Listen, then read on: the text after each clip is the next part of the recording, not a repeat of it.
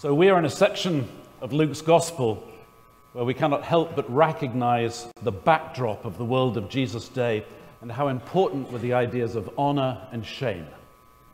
2 weeks ago, or I think it was 2 weeks ago, we had the story of people pushing themselves forward at dinner and taking the higher place and being ashamed when they had to go to a lower one. Last week we heard about people getting clear about what matters, but being sure they don't look foolish, like what king is going to go to battle if you know you're going to lose, that kind of thing. You don't want to be looking foolish. And today we start with the scribes and Pharisees grumbling because Jesus is eating with tax collectors and sinners. And Jesus tells in response to them 3 stories, 2 of which we hear today. Jesus reverses the expectations of the self-righteous. Normally it would be the outcast, the sinner, the scapegoat, the lost sheep who would be wandering around in the wilderness. But what happens today is the shepherd leaves the 99 in the wilderness and goes after the one. And how could the Pharisees and the scribes and the tax collectors and the sinners not have got what Jesus was doing and saying? Could they have missed the point of what he's saying? It was his duty and his honor to seek the lost and restore the community, and shame on those who would rather not see it happen. There will be more joy in heaven over one sinner who repents than over 99 righteous people who need no repentance. So the value of the sheep is one thing, but then it increases a bit with the coin. The coin that is lost perhaps was the equivalent of a day's wage, according to some, but I think it's more likely that it was one of the coins that a woman would wear on her headband as part of her dowry.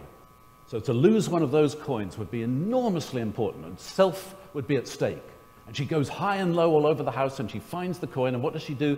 She says to her friends and neighbors, she calls the community back together and essentially restores it.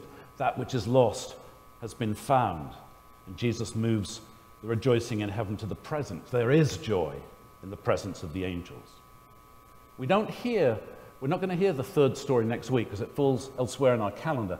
But I wonder if you can guess what it is. It is, of course, the parable of the lost son. Sheep, coin, son, the prodigal, who goes off to a foreign country, and when he comes home there is a massive party, the eschatological banquet perhaps, but we're left wondering whether the dutiful, honorable son will ever join the party and fully restore the people of God. In all of these stories, Jesus is reversing the expectations and saying it is those who are on the outside that in a sense are fully included by God. We've heard much in recent days about duty and honor and the holding together of a people following the death of Queen Elizabeth. Some Grinches have thought it not too soon to have a go at the legacies of empire and colonialism, and there'll be a time for that. And some have wanted to bring up Princess Diana. But the vast majority of those remembering this remarkable woman, including her firstborn child, King Charles III, have chosen to remember her promise and her commitment to service. You've probably heard it over and over again, the radio address she gave from Cape Town on her 21st birthday, in which she memorably said, "I declare before you all that my whole life, whether it be long or short, shall be devoted to your service and the service of our great imperial family to which we all belong." Now, while no one establishing a nation today would necessarily start by putting in a constitutional monarchy, I mean, I get that, I still think that it's quite beneficial when the first family is not also the state leader, when the leading politician.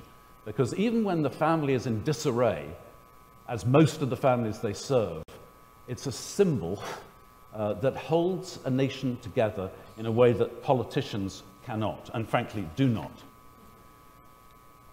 I've told that such ideas as duty and honor have little resonance with upcoming generations unless they become part of the military. But we don't have to be soldiers or first-century Jews to know that we have a duty to each other, to respect the dignity of every human being. One of the things that church staffs have to do, and Sunday school teachers and youth leaders and so on, is every 3 years we have to renew our certification going through a video online program called Safe Church, Safe Communities. And we learn to recognize potential abuse and how to prevent it and all that sort of thing. But this year, there was a unit which was new for me, and it was a unit on inclusion. And there was nothing terribly wrong with it. I mean, lots of good stuff. Notice who's not talking in a meeting. Notice who's talking over other people in a meeting. Notice who's not present. Notice who might be uncomfortable. All those sorts of things. It's all good. But there was something about it that was just irritating me. And I wasn't sure what it was. And I thought about it, and I think what it was is that there was something implicit which was not made explicit. And it was the assumption that we are the power people who do the including of them, whoever they are, the marginalized, etc. And I think that that's not quite what church is. It seems to me that we are all included in God's grace as sinners. And yes, we must notice who's not with us. And yes, the community is more full when everyone is present and it's restored. But like St. Paul, we are sinners who by grace have been brought into this extraordinary, wonderful thing, and that will be true for all the lost, all people, just as the parables suggest. There is an apocryphal story about a boy being asked in a children's sermon whether he would have gone after the lost sheep and left the 99. And he said, I would go after the lost sheep, but I would take the 99 with me. And I think he's got it. I think he's got what this is about. The fact we know ourselves included by grace among the blessed of God, and the consequence of our views of others are forever changed, especially when we find ourselves being the Pharisees, working through the distaste and the for shame and the grumbling that we are not, from which we are not immune. In our customary time of silence, perhaps give thanks for someone in your life who has included you or embraced you in a way that has made you more fully the person you were created to be in the midst of the people of God. In silence and in response to the gospel, let us pray.